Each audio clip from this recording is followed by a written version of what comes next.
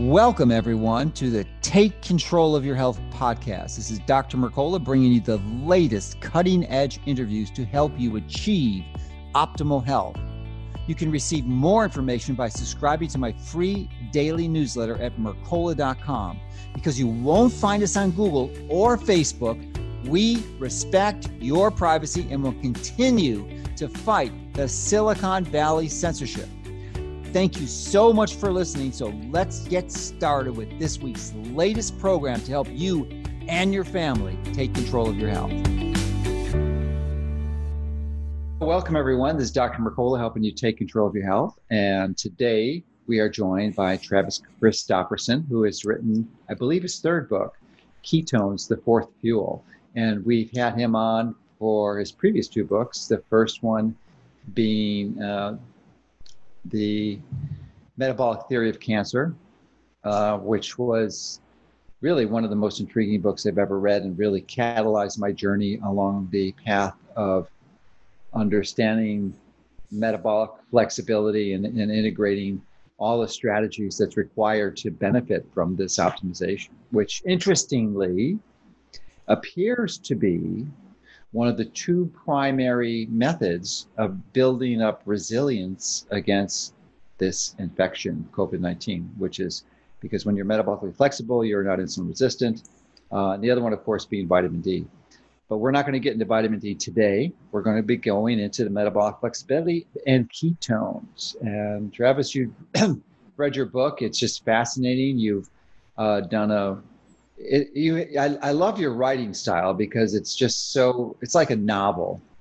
Anyone who has an interest in this subject just has to get this book because you uncovered really fascinating insights historically of how this all developed from all the way down to Warburg, to Krebs, and then finally to Veech, Richard Veech, who's, the bulk of the book is about and his integration into ketones. So why don't you well, welcome, first of all, and why don't you share with us why you decided to write this book? So, yeah, the interest in ketone metabolism goes back. It began with the first book, Tripping Over the Truth, which when you track the metabolic theory of cancer and you follow it therapeutically, the first sort of therapeutic iterations were metabolic in nature and this kind of low-hanging fruit dietary interventions like the ketogenic diet that does this really remarkable shift away from glucose metabolism towards a different fuel, which are ketone bodies, which beta-hydroxybutyrate and acetoacetate. And so that in itself, was remarkable as I was researching and writing the book, that we had this sort of hidden metabolism. And I've always thought that was a fascinating story because, like the metabolic theory of cancer, it had been known throughout history. It had been known because fasting has this really rich historical therapeutic value that was known as far back as the Greeks and then kind of forgotten. Same with the ketogenic diet. It was actually a standard of care in the 1920s for pediatric epilepsy and was just a remarkably effective therapy for epilepsy. But once anti-seizure drugs came out in the 1930s and then really ramped up production in the 1940s, it was completely forgotten. And it was shocking to me that you could have this really amazing therapeutic sort of built-in metabolism that just went by the wayside. And you read history, and I was getting my degree in biochemistry in the 90s, and I look back in my textbook in 95, which was written. One of the authors was Albert Leninger, who that was a textbook I had too. Yeah, he identified. He was a giant in the field of bioenergetics. He identified mitochondria as a site of oxidative phosphorylation, and there was a small section on ketosis. And it just shocked me. It said, it went so far as to even say people on low-calorie diets need to be aware and cautious because they may enter the state of metabolic ketoacidosis, which is a pathological state where you can die. So they had forgotten this history of fasting. And therapeutic fasting was huge in the 60s. People would fast for days, months at a time. And the longest fast ever recorded in the 60s was over a year with no measurable side effects except for, very measurable benefits. So it just was remarkable that you could have this lost knowledge. And by the 90s, Well, yeah, by the 90s, when the fat is bad, was hitting its full stride in the early 90s, the ketosis was seen as a terrible sort of pathological form of metabolism. Then, like tripping over the truth, it made this remarkable resurgence by the year 2000, and people began to recognize that ketones were really essentially a fourth fuel, and they had these incredible therapeutic side effects. And the scientists at the epicenter of this story, particularly Richard Veech, who was doing his work in the late 90s, 2000s, really spearheaded what we know about this metabolism and its remarkable effects that span virtually every aspect of our health that we can think of. And as we sit here in this crisis of metabolism that we're in, with obesity, type 2 diabetes, really insulin insensitivity, that's really where it exerts its therapeutic effect. Yeah. So anyway, that's it in a nutshell. I'm just fascinated by these stories of redemption with regard to medicine. Yeah, and you do an excellent job of describing the historical perspective from the three primary scientists. Warburg, who many believe may have been one of the greatest biochemists of the 20th century, who then trained Krebs. Interesting. It was really fascinating because I didn't know the details of how Krebs actually got to be training with Warburg, and then how he shifted after the war to go to Oxford, and then that's actually where Veech, who had his MD from Harvard, actually went to train because he realized he didn't understand what he was really passionate about. So maybe you can summarize that in more detail as to the lineage of how the identification, understanding of ketone metabolism was generated. Yeah, and I find that fascinating too. How does human behavior, how do we get to this sort of state of excellence? And then those guys, make no mistake, that lineage of science was so head and shoulders above typical science, I guess is a good way to put it. But Warburg was uniquely fascinating in the fact that he was a member of this German, the Kaiser Wilhelm Institute, which when you became a member, you were granted this kind of exalted status. And it was this institution that had money from the Rockefeller Institute and German. And Germany was the epicenter of science at that time. All the brilliant scientists were coming out of Germany. And so when you were a member of this institute, you were granted just unprecedented freedom, right? You could study anything you wanted. You didn't even have to be productive. When he was granted membership status, they said, you can take a walk in the woods for 2 years and do nothing and just stare at a beautiful flower if you want. They recognized that they wanted to unleash human potential. They didn't want these guys under stress. They never had to ask for money. Warburg had to ask for money one time, and he scribbled it on a napkin, and they gave it to him. So Albert Einstein was a member, and so Warburg got his PhD under Emil Fischer, who was a brilliant chemist who won a Nobel Prize, and they just elevated each other.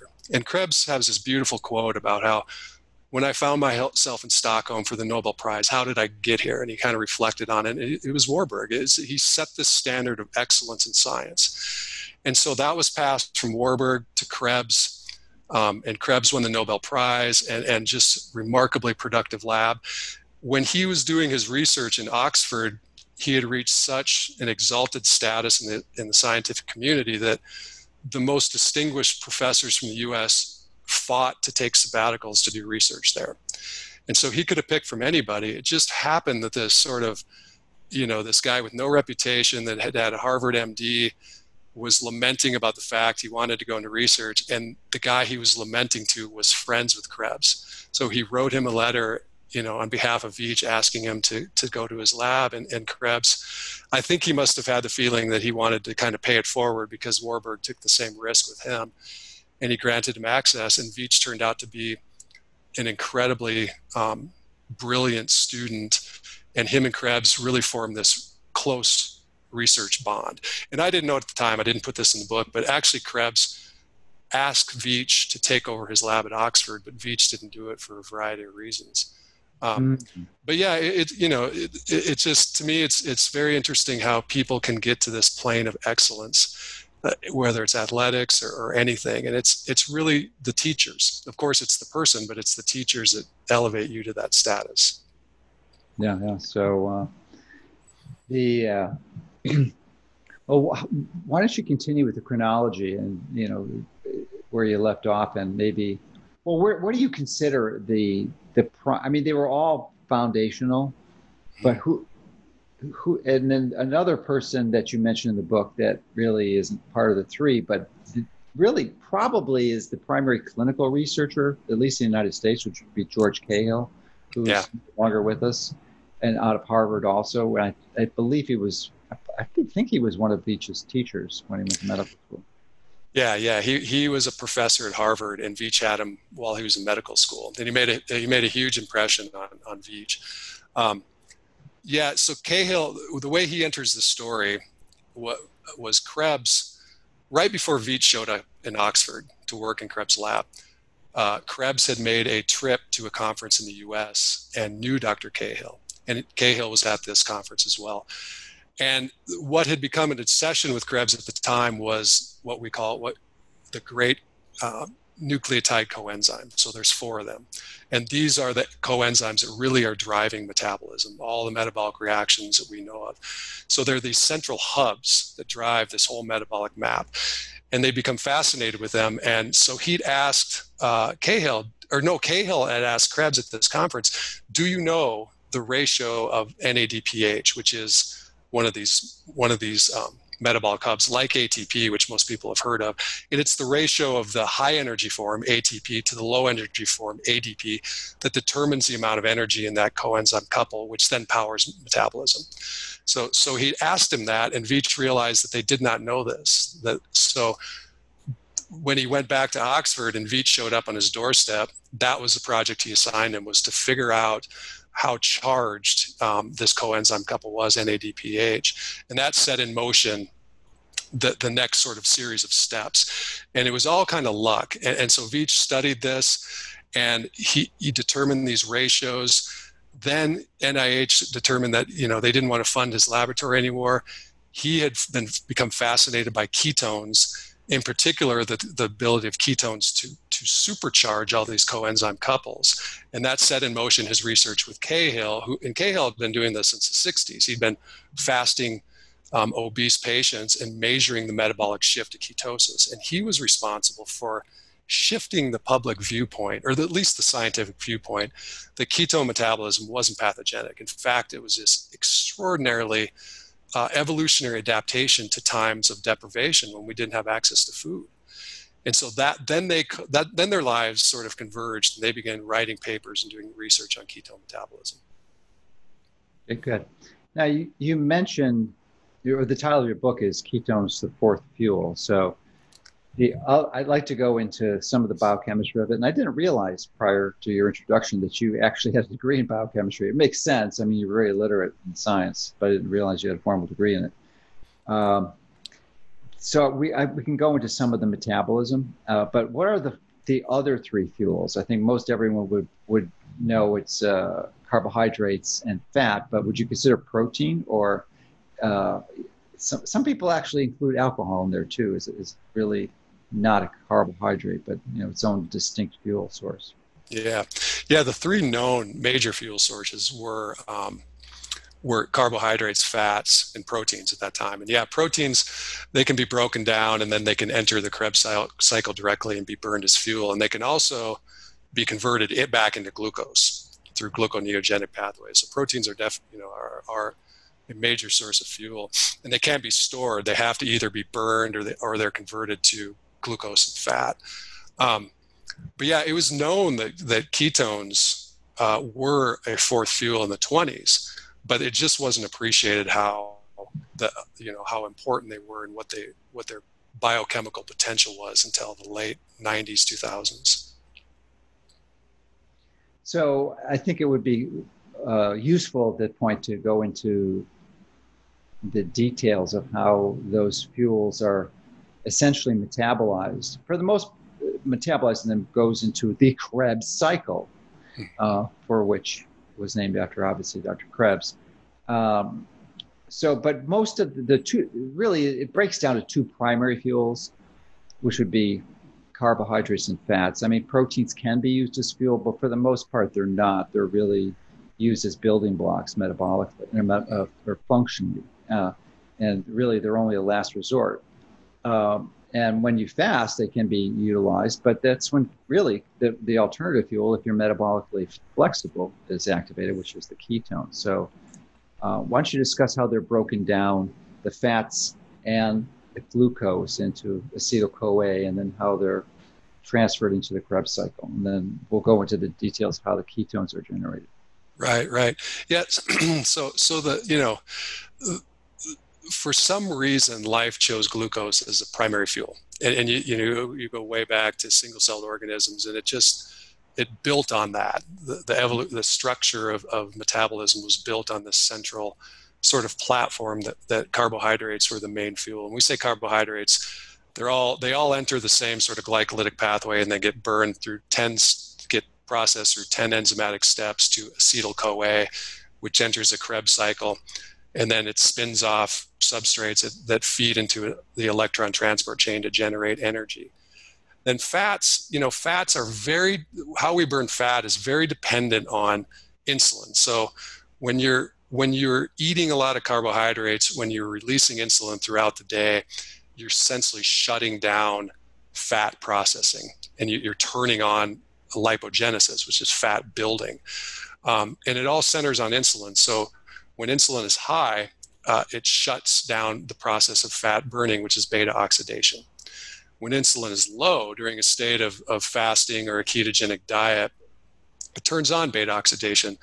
And so fats will come in, they're processed. Now fats, remember, what makes them unique, and this doesn't get talked about a lot, is they're extraordinarily energetic, and there's tons of energy imbued in that fuel source. So the body really has to come up with a way to process it without blowing up the mitochondria.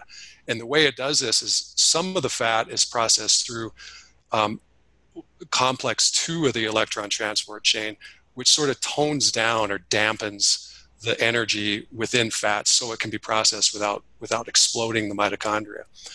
Then the acetyl-CoA enters a Krebs cycle and just goes through normal metabolism. But the important point is that fat burning gets turned off by carbohydrates, by too much carbohydrates. And when you enter this state of ketosis, fat burning gets turned on. And when beta oxidation occurs, when we're burning fats, it is tethered to the process of generating ketones. So low insulin tells adipose cells, fat cells, to release triglycerides, which is just stored body fat. That enters the circulation. That goes into the cells, and then beta oxidation begins. Within the liver, this is the central part of ketosis. Liver hepatocytes are the manufacturing line for ketone bodies. So as beta oxidation is ramped up, oxaloacetate, the last metabolite of the Krebs cycle, is being pulled out to generate glucose, because the body has to maintain a baseline level of glucose. So the acetyl-CoA cannot combine with the last substrate of the Krebs cycle, so it builds up in hepatocytes. And then there's an enzyme waiting for this, and this massive buildup of acetyl-CoA, this enzyme begins to transfer that into acetoacetate, which then gets converted to beta-hydroxybutyrate, which now enters the bloodstream as a fourth fuel, a preferred fuel, and an extraordinarily efficient fuel. And so that's sort of the metabolic, difference between these 3 fuel sources. But the important point is, under today's sort of standard American diet, most people will never reach this state of fat burning and ketosis. They are just constantly fed carbohydrates and in this insulin state where we just don't burn fat. Yeah, I couldn't agree more. It is our birthright. It is our genetic heritage to have this capacity to generate these ketones.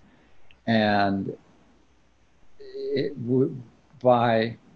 guess not so much by personal choice, but by succumbing to the brainwashing and manipulation of the mainstream media throughout decades. They've been convinced that they don't understand the importance of these basic strategies to optimize your health. And we'll go into the optimization frequency for generating ketones. But before we do that, I want people to understand, and you have a very eloquent way of and simple way of explaining complex topics. So help them understand all the benefits, the metabolic benefits of having these ketones, and recognizing that the vast majority, perhaps as high as 80-90% of the people in the United States are not able to actually generate ketones at all, unless they swallow ketone ester, but metabolically they can't create them.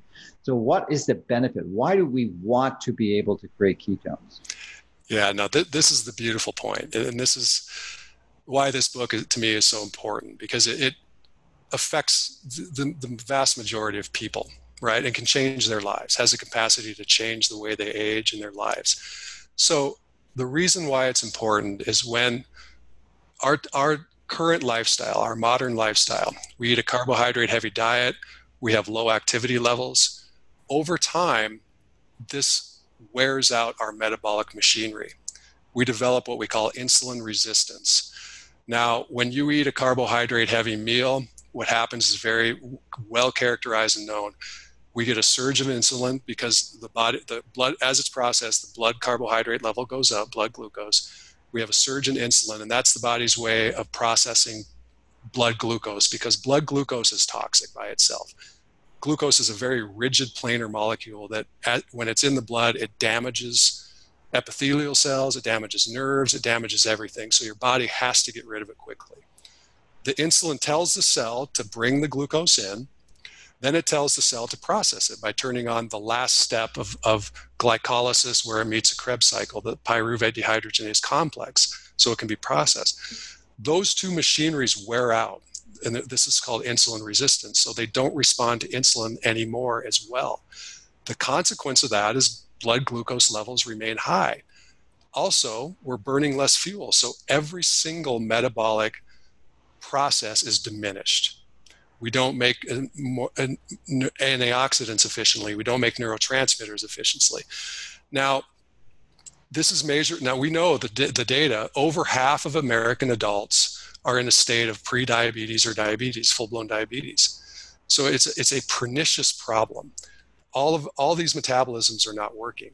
The beautiful thing about ketone metabolism is it completely bypasses all this pathology.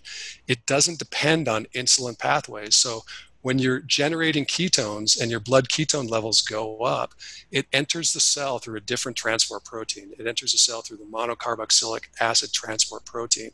It doesn't depend on insulin. So they get into the cell efficiently. Next, it doesn't need the pyruvate dehydrogenase complex, which is also becomes insulin resistant, to enter the Krebs cycle. It just goes directly into the Krebs cycle. So all of a sudden, all of these diminished metabolic pathways suddenly spring back to life.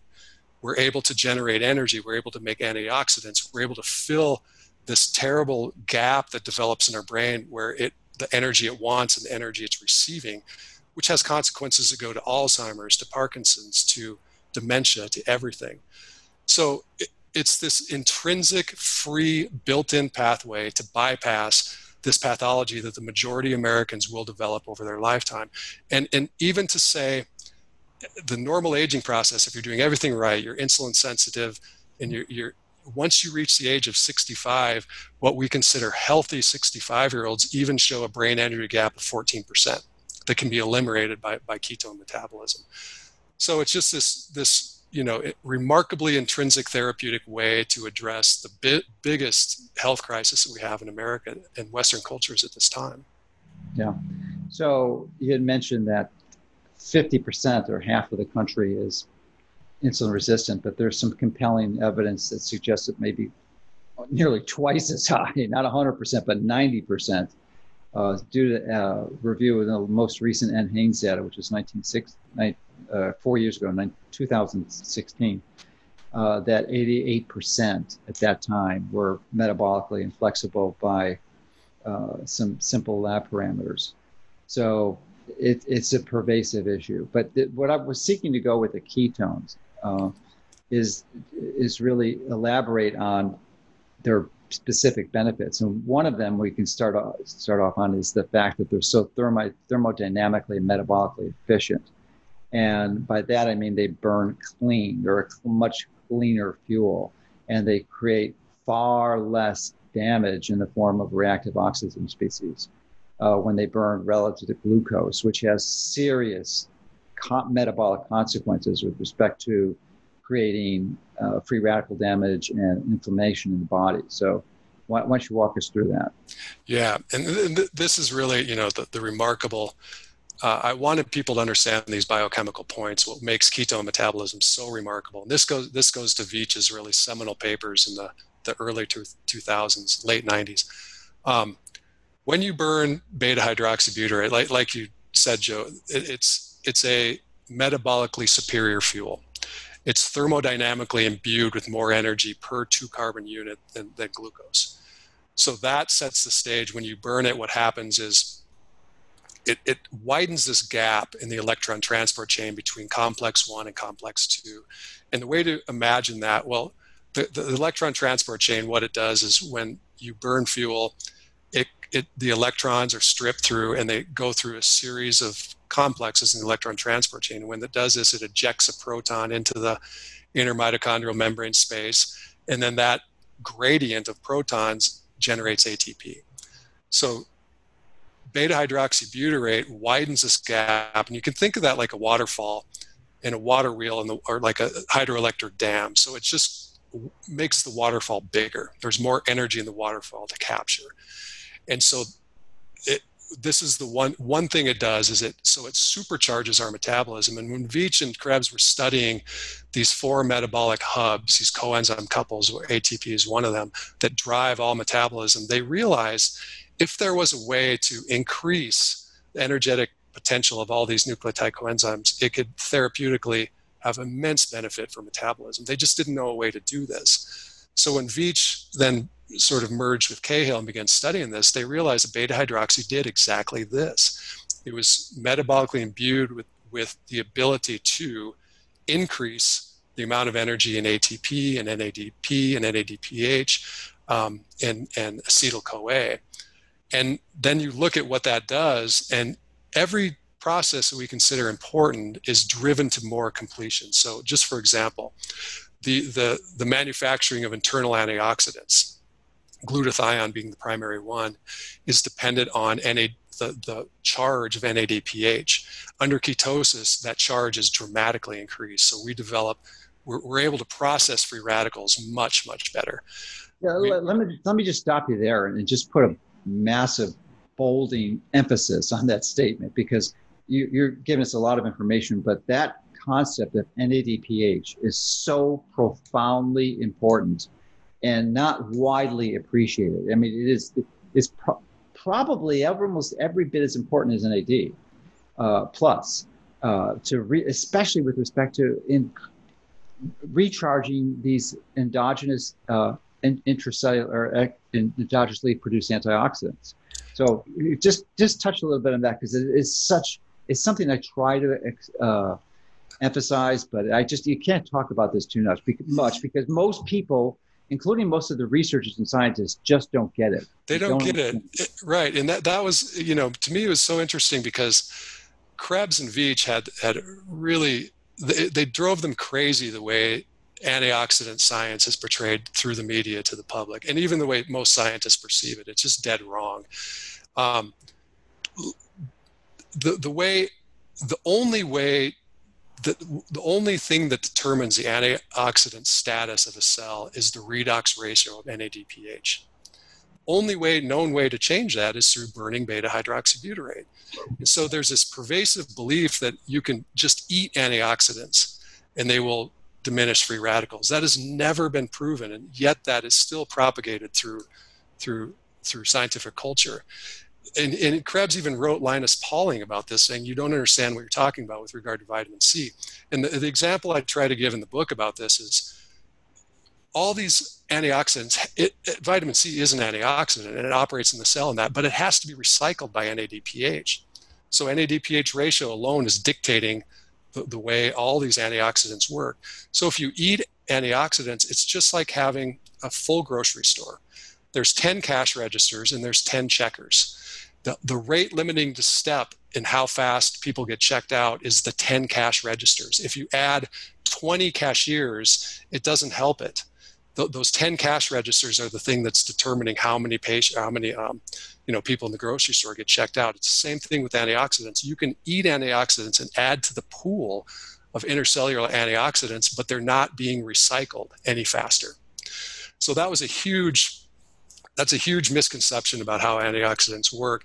And when you shift to ketosis, just like you just said, Dr. McCullough, there's profound therapeutic consequences with regard to antioxidants production. And I just want to touch on two studies.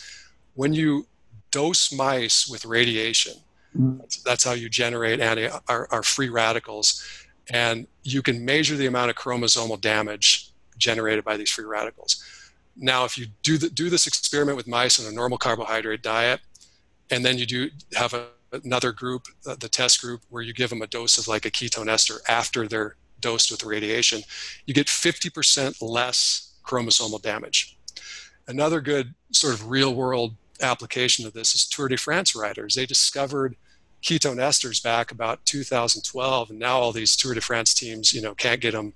They stock up on them before the Tour de France. And the reason they're so important is by this third week of this grueling bike race, the primary pathology, the primary reason you're not recovering is because you're generating so many free radicals by this massive intake of oxygen and exercise. But when they take this ketone ester, it probably the reason it operates in these, they say they have an unprecedented ability to recover when they take this ester. And it's because it's blunting this free radical generation and massively increasing their ability to cope with all these free radicals that are damaging tissues and sort of grinding them down as this race occurs.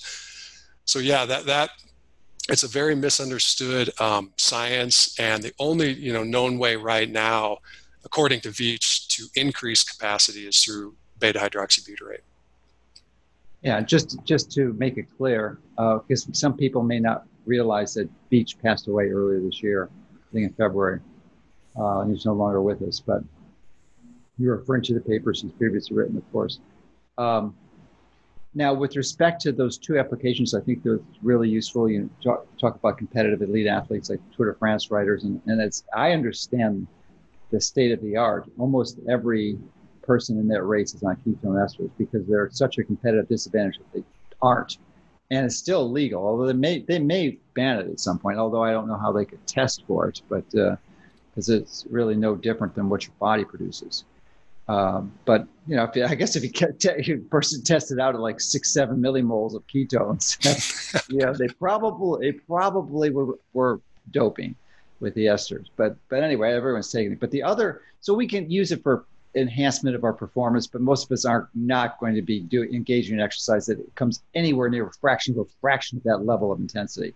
So that's not really a widespread possibility or a possible application. But the more important one is literally diagnostic x-rays. And you mentioned the radiation for chemotherapy, and that's a really useful one too. But most of us, again, are not going to be getting radiation for chemotherapy, hopefully. But almost every one of us will be exposed to diagnostic ionizing x-rays.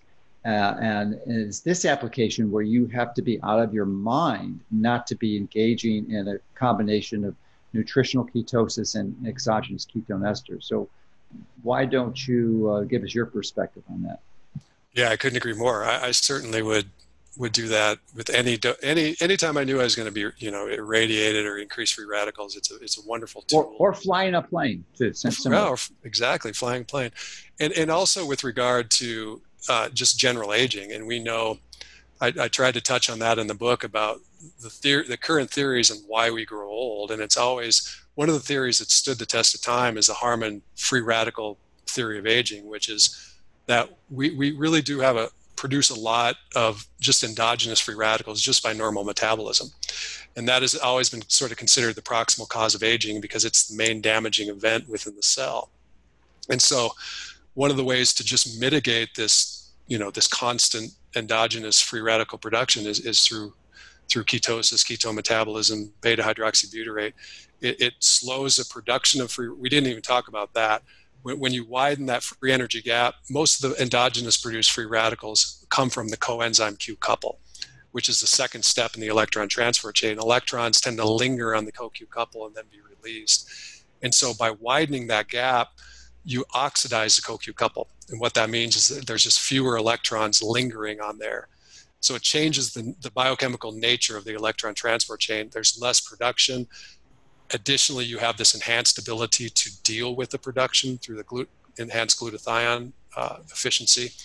So it's really, and that's this sort of next, where Veitch really wanted to go with ketone metabolism. And the last few papers he wrote before he died were on the anti-aging capacity of ketosis. And it's not just this ability to change metabolism, it's also through the what we call pleiotropic effects. When nature has a very beneficial substance, it tends to build in other functionality. And Veitch was, entranced with discovering what these other functionalities were. And that led him to realize that it had these other potent sort of anti-aging effects beyond just metabolism. Yeah, positive pleiotropy.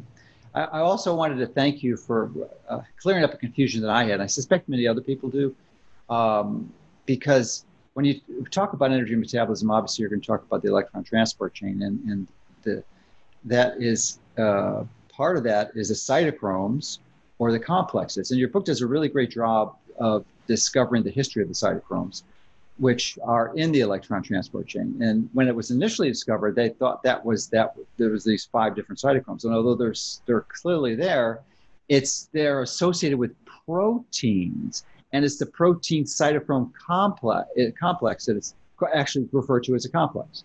So, because sometimes it's frequently in literature, there's interchangeably used cytochromes versus complex, but complex is the more accurate term.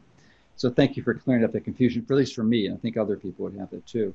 But I also wanted to comment on the point that, it must have been 4 or 5 years ago, we were at a conference in Orlando, I believe, and we hadn't seen each other for a while, and you had not written your second book yet, but you were engaging in the research for it, and you enlightened me as to the Horvath methylation clock and some of the Yamanaka transcription factors, which to me are some of the most exciting things in longevity.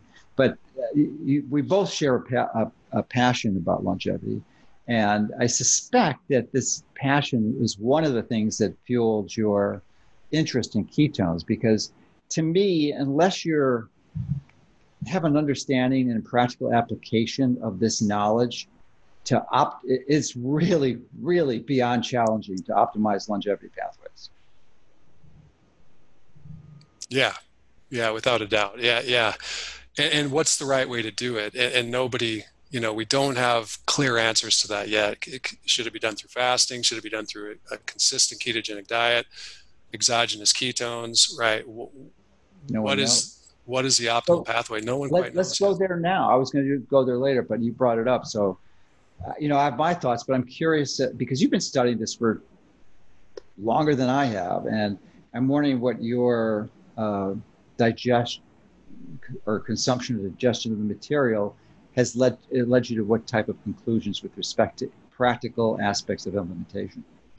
Yeah. The most studied and the most obvious to us are these nutrient sensing pathways that we know now. That really, this goes back to 1935 and Clive McKay at Cornell, when he discovered that caloric restriction could increase the lifespan of rats by 30 to 50%.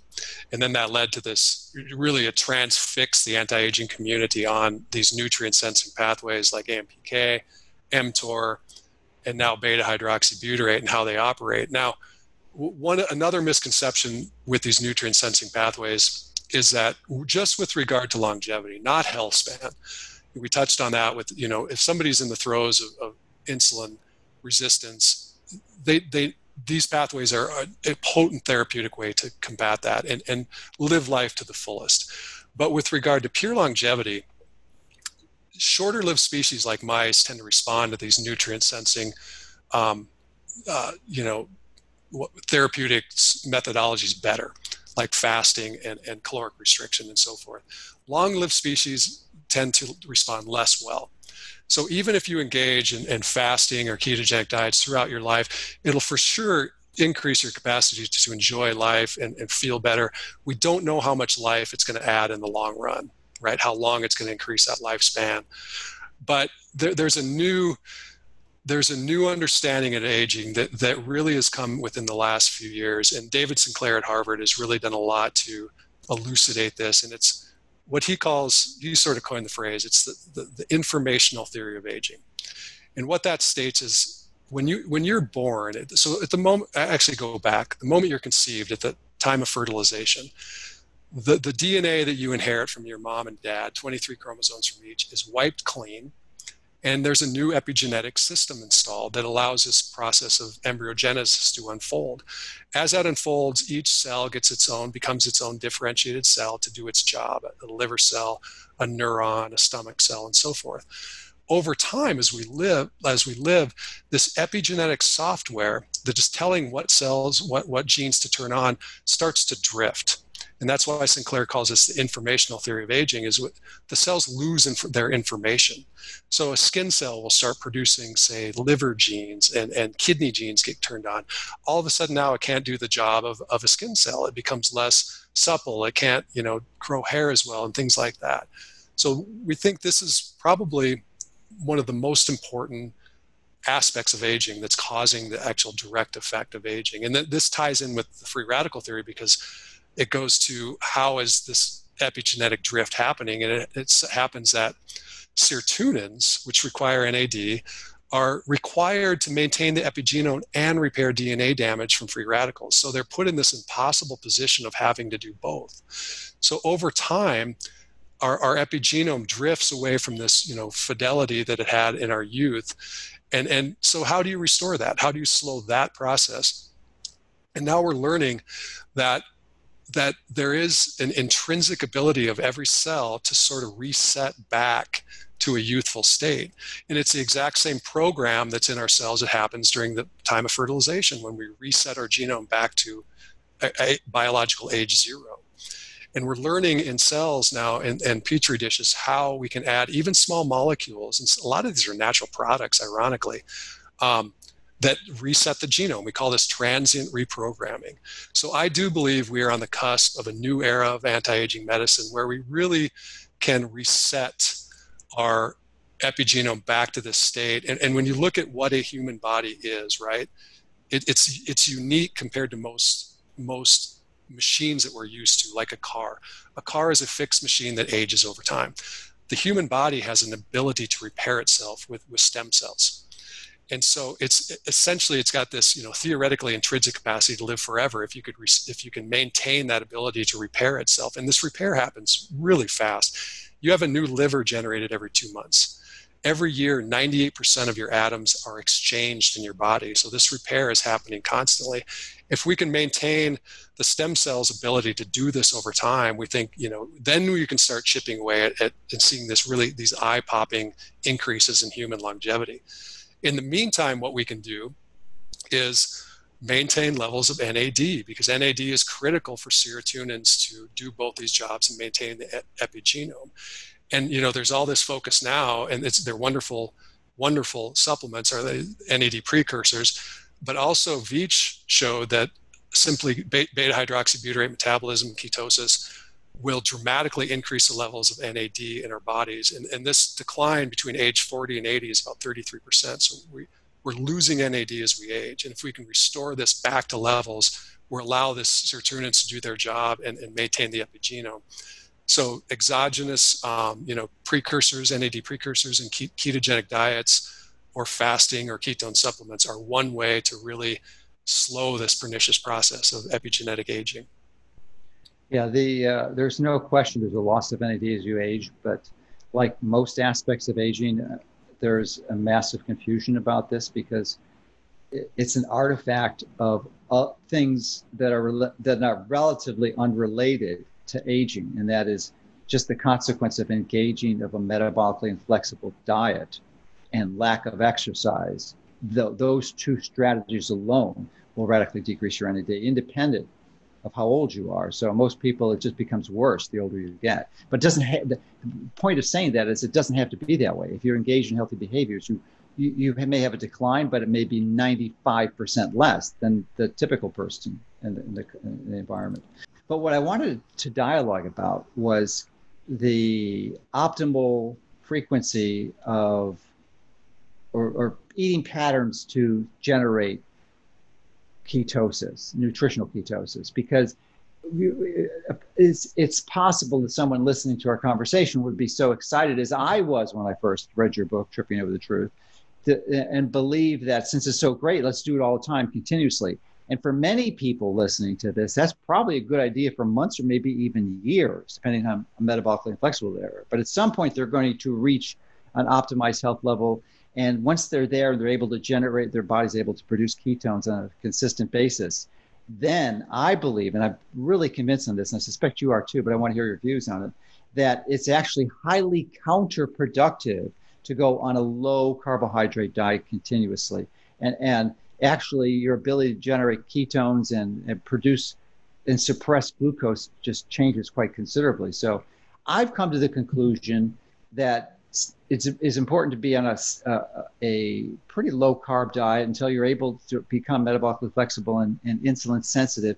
And once you reach that state, probably increasing your carbohydrate level, depending on your exercise level, to 100 grams, maybe 150 grams, once or twice a week, especially around the times you're exercising. The big exercise, the significant exercise, may be far more optimal and will contribute to your metabolic flexibility, because you do want to have the ability to seamlessly switch between burning fat and glucose. I mean, it's not like you want to abandon glucose. As you mentioned, it's the sort of the universal fuel. So we have to be able to use that. We just don't want to use it all the time.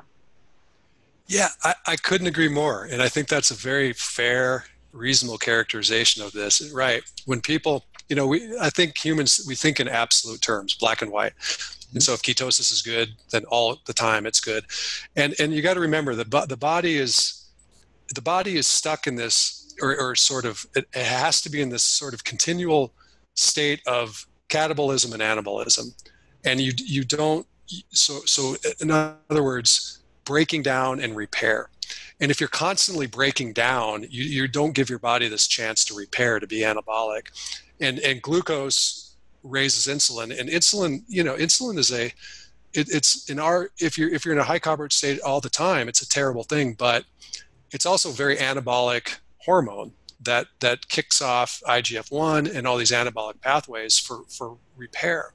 So I think you're right. I think the probably in the end, when this all shakes out, the most optimal strategy will be one of cycling, going back and forth. And I think that's probably mimics what our ancestors went through. We probably had times of deprivation, in the winter when we couldn't get food. Obviously, there was very few carbohydrates or none. And then times of abundance when there was plenty of carbohydrates and it was a time to repair and to regenerate. And so I think that in the end, that strategy will be exactly the correct one. And we don't know, even occasional fast may be enough for people that are generally healthy. But yeah, I think that's absolutely right. And perfecting that and experimenting with yourself is the way to try to under what circumstances do I feel the best is a way to approach that at this time. Yeah, and that's the conclusion I've reached after doing this. At least seems like at least 6 years, maybe longer. I don't know, but a long time. And I made the mistake of just going continuously, and then even then, I think my cycling frequencies were really off. I understood the importance of cycling, but I was going for weeks without integrating higher amounts of carbs. And I think a more frequent cycling in and out is probably more ideal for most people. Not for everyone. You have to listen to your body. And of course, again, the premise is that you are metabolically flexible, you are insulin sensitive, because insulin is not evil. It is not the devil. You need insulin. If you didn't have insulin, you'd have type 1 diabetes. It is a very powerful and important anabolic signaling molecule, and you need it. You just don't need it all the time. Exactly. Yeah, right. You want it. So cycling in and out, I think once or twice a week works for me, and I suspect it would be useful for many other people. We have that as a baseline. That is the most important. You want to achieve nutritional ketosis through your diet. You don't want to be doing some magical supplements, because ketone esters are the bomb, but clearly you don't want to use them as a magic bullet. Now, sometimes you don't have a choice. You're getting radiation for cancer. You don't have time to become metabolically flexible. Then you got to do it. But I'm wondering what conclusion you've reached regarding supplementation with esters outside of a therapeutic dose, such as trying to recover from competitive athletics like the Tour de France athletes, or engaging in a diagnostic procedure where you have radiation exposure. Outside of those circumstances, do you believe there's a role for using these regularly as a supplementation program?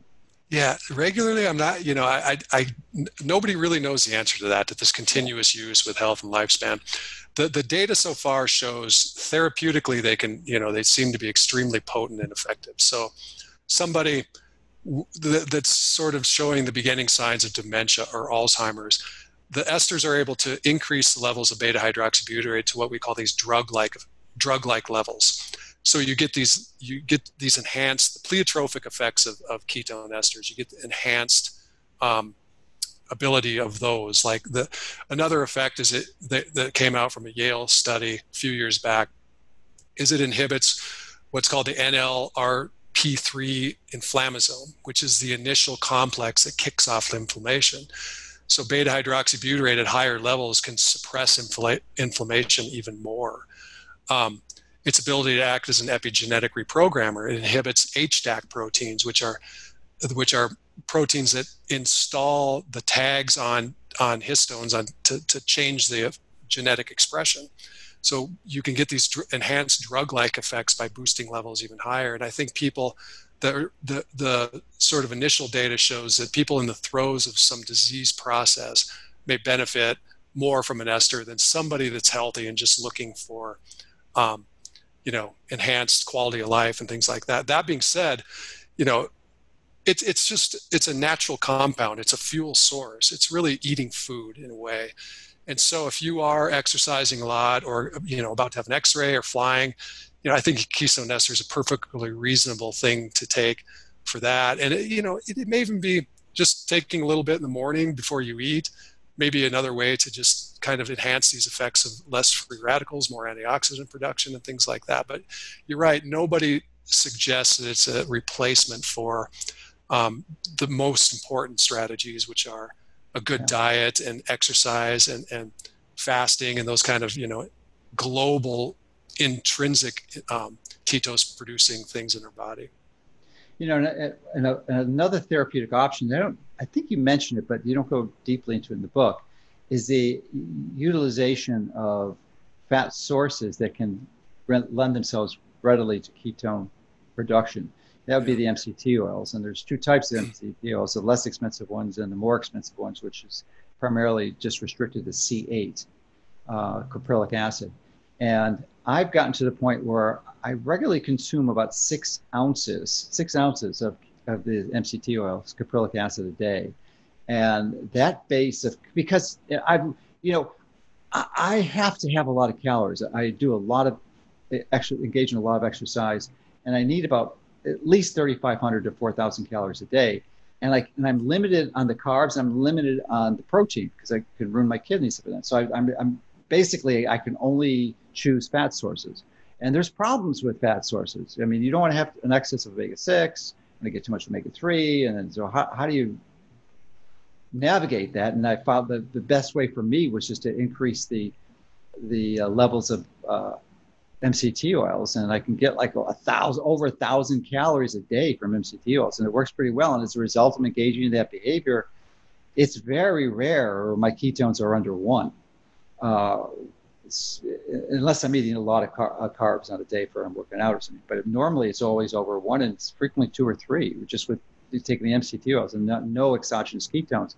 And it sounds maybe like it's crazy, but it really is a type of food, and it's less expensive than the ketone esters. Yeah. MCTs are fascinating. They're just a hack to get into ketosis, and the reason is it bypasses these control pathways where Typically, you have to have low insulin, which releases triglycerides, which then get processed in hepatocytes to beta-hydroxybutyrate. MCT oils go directly into the cell and force this production because they radically increase the amount of acetyl-CoA, and then that spills over and then creates beta-hydroxybutyrate. And they even cross the blood-brain barrier, which most fatty acids don't. So neurons will directly produce ketones in the brain. And so I told the story of Mary Newport with regard to MCT oil. Back before the esters were developed, and it was really becoming known that Alzheimer's was what clinicians call type 3 diabetes. One of the main pathologies is insulin resistance in the brain. So your brain is starving of energy. It can't process glucose. And so MCT oils will go directly into the brain. Well, they'll produce ketones in the blood, go directly in the brain and bypass all that pathology and fill that energetic gap. And so there had been a clinical trial in a medical food. We'll step back. Mary Newport's husband, Steve, was in the throes of early stage Alzheimer's. And she was desperately trying to get him involved in clinical trials. She in her research, stumbled on this medical food that had shown remarkable clinical efficacy in a few trials. She did the research. She looked at the patent application, found out it was MCT oil. She put her husband on this, and the improvement was just dramatic. I mean, when she tells a story, it's heartbreaking that Alzheimer's patients, the level of dysfunction they get to, we don't see it. It's behind closed doors, but they can't tie their shoes. They can't get dressed. They can't do all these things. So they require the full-time care. He was immediately able to do all these things and take care of himself for years just from MCT oil. Since then, there's been clinical trials, I think 154 patients, placebo-controlled, double-blind, that showed significant improvement just from MCT oil in Alzheimer's patients. So yeah, it's readily available. It's right there. It's cheap, and with the data that's out there so far, it's just a healthy, good way to kind of maintain this baseline level of beta-hydroxybutyrate in the blood. Yeah, I think it's a really useful strategy that can help a lot of people out. And just a caution, I'm taking 6 ounces a day, and there's no way anyone would want to jump to that amount. That's a relatively high amount. Actually, I mentioned that to Dave Aspirin. That was one of the highest amounts he's seen. But you have to start slow, like a teaspoon, 1 teaspoon. Because you can get really close with it. I caught my son the other day making food, and he had like 7 tablespoons of coconut oil on it. He goes, "I just want to see what this tastes like." I was like, "No, that's going to kill you, kid." Yeah, it's an interesting strategy. But the MCT oil, specifically caprylic acid, by itself is so much more effective than coconut oil. I mean, there's no comparison. It's probably 10 times more potent. Yeah. Veach was a little bit, he thought the ester was far superior to the MCT oil with regard to therapeutic. And the reason is, a big percentage of the even C8 is still burnt by beta oxidation. Mm-hmm. And one of the things that he really emphasized is beta oxidation. So just burning fat through beta oxidation is not therapeutic because it enters the complex 2 in the electron transport chain. It doesn't widen that therapeutic gap. You still get the lingering effect on the CoQ couple. So the biochemical benefit from just burning fat is not there. So a big portion of that fat is still burned through beta oxidation. However, you do get a significant portion that generates ketones too. So he always felt that the ester was better. No, it's clearly better. The esters are better, but it seems like the MCT oil will be better than the other alternatives. What else are you going to burn for fuel? Certainly better than taking glucose. Correct. If you've reached your limit for protein for the day, any extra protein is going to cause kidney damage, then it's probably your best choice. Right. And certainly better than other fats, because they may not only do the other fats have the same downsides that you just mentioned for MCT oil, but they also have other potential complications. So I think it's a really clean fuel. So, and one of the other aspects of the benefits of ketones that you mentioned at the biochemical level with respect to suppression or inhibition of NRLP3 inflammasome and HDAC inhibition would be it actually activates a really powerfully profound pathway. It's probably one of the most important pathways for anti-aging, which is FOXO3A. You know, it's just amazing with it. I mean, if there was a drug that activated it, and there probably are, that there's some that they're working on, that would be quite useful and probably a big moneymaker for the drug company. Yeah, that's that. You know, there's this debate.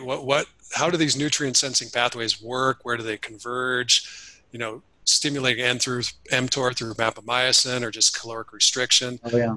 And Veach very much felt that it was all of these converged on beta hydroxybutyrate. Beta hydroxybutyrate changes the epigenome by inhibiting HDAC proteins, and which turns up genes. And one of those genes it turns on is FOXO3A.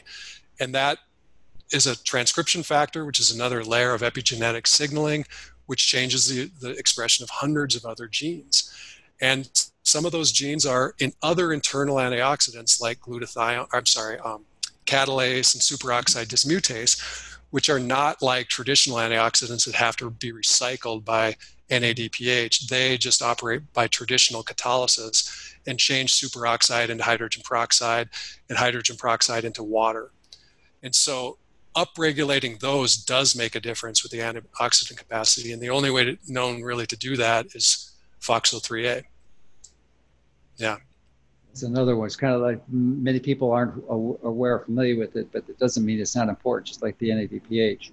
So, you know, the devil's in the details, and understanding these powerful biochemical reasons to participate and engage in type of behavior to address the underlying reasons why you have these issues And one last thing, you know, I know you're focused on this too, Dr. Mercola, and this has really come to light is this in this viral pandemic where what's exposed is how unhealthy we are. And obesity and diabetes, I think you have double the risk factor of death from the virus. And what we're talking about today are the exact ways to counteract that, to change that, to fix that, you know, sort of broken metabolic dysfunction that most people have. And that may be the best tool we have at the moment to fight this virus. Well, I argue with that. I think that in conjunction with vitamin D, optimizing the levels. But it's as these are both preventive measures. It's really difficult to, and not that we wouldn't suggest it or don't suggest it, that increase your vitamin D levels. In fact, it's probably primary part of the strategy. When you come in and you have an unknown vitamin D levels, you get a large bolus of it, but it works far better if your vitamin D levels are higher to begin with, as it works far better if you're metabolically flexible. You are not going to become metabolically flexible overnight. It's a process. Some people can do it in maybe as little as a week. That would be unusual, but typically it's a few weeks at a minimum to a few months. So that's why you want to start on this before you need it. Yeah, absolutely. I just think that, you know, looking at this data and what this virus is doing, it's a kind of a no-brainer. And I understand, you know, the health officials talk about these proactive measures of just social distancing, mask wearing, but it just doesn't seem like the one thing that's staring us in the face is ever addressed by the public health officials, which is metabolic dysfunction. And we could have had kind of this, you know, America, you know, we're really, it's easy to engage the public in sort of these go to the moon efforts, these Manhattan type projects. And we could have done that. We could have said, this is one way you can potentially mitigate the severity of the disease is by start eating right, start doing these things and come out stronger. But that message has not been delivered. It's the pronoia concept, or being inverse paranoid, because we're all going to encounter challenges in our life. And the issue is what do you do with those? But the healthy approach is to view that challenge as a positive influence and to engage in behaviors that are going to make you healthier, and we missed it. We totally missed it. Instead, we submitted to forced lockdowns in our home and to wearing masks, neither of which are going to make us healthier. They just won't. Rather than engaging in behaviors like being in the sun and optimizing your vitamin D levels, metabolic flexibility, engaging in a really good exercise program, these are things that will definitely move the needle. But you know, we chose for whatever reason to ignore those or fail to implement those strategies. So. Yeah. I couldn't agree more. It just seems like the optimal time to really bring these messages up. It was a crisis before the virus. I mean, type 2 diabetes and the cost in the healthcare system is over $200 billion a year just from that alone. Oh, So a it pittance. was, yeah, it was there. And we just, yeah, I think we failed. The virus exposed that, and we still have yet to really address that publicly. Yeah, I mean, some people believe, and I don't know, we've talked about this beforehand of our mutual interest in the economy too, is that this may be actually be this whole viral response may be a cover to essentially create a great economic reset because they've certainly crashed and collapsed the economy on a global basis. So, and it's the response clearly seems to be disproportionate to the threat, especially if you are looking retrospectively and seeing the benefits of engaging in this type of aggressive over hyper response. Yeah, it's really, it shows just a very profound biases in human thinking and the way we react to problems without doing full cost accounting. It's, when you do a dispassionate look at the full cost accounting of the economic dislocations of lockdowns versus what we're getting out of that with the virus, I completely agree. It's disproportionate. We got to find a way to balance that reasonably. Otherwise, it's just, when you look at it, what it costs because this virus disproportionately obviously kills older people. Mm-hmm. And what it costs per 80-year-old, it's over $1 million full cost accounting. And if you could take that $1 million, you could save hundreds of lives of younger people, which the full cost accounting, you look in life years total, right? So yeah, I think our response is in a way absurd and just doesn't look into the problem, in the right way. Yeah. So fortunately, there are, if you are listening to this, you likely are aware of these strategies, and hopefully the information that Travis said I shared and discussed will be helpful to you. But his book would also be really helpful, and it's one that I highly recommend if you have any interest in this topic. Ketones, the Fourth Fuel. It's a fascinating read and difficult to put down, and it's not Travis does not overwhelm you with overly complex biochemical discussions, but really simplifies it in a way that you can finally understand it. So as I said, he cleared up my confusion about the differences between the complexes and the cytochromes. So minor point, but it's that type of basic or useful teaching skills that Travis has that makes it such an enjoyable read. Thank you. Thank you for that, Dr. McCullough. All right. Any other things you'd like to add before you sign off? No, I think we hit all the good points. The take-home point for me is when we look at healthcare and how we parse up and spend enormous amounts of money on each disease and make almost no progress year after year. We have this basically free, intrinsically installed healthcare therapy installed in every one of us, and we don't talk about it. It just falls into a healthcare system that doesn't know what to do with free therapies. So it's really empowering, and that's what I wanted the take-home message to be: is how potent this is and how readily available, and you can access it anytime you're ready. Yeah, the timing is great. I mean, it really is. I mean, this is information that people need to have now, because it's not going. This response to this pandemic is not stopping anytime soon. And more than likely, there will be continuous cautions and lockdowns in the future because it'll be, if not the resurgence of this virus, it'll be the next one, COVID-20, that hits us. So we'll see. But anyway, thank you for writing the book, and it's available anywhere you choose to get books, including Amazon. Correct. Yep. All right. Well, thanks a lot. All right. Thank you. Take care. All right.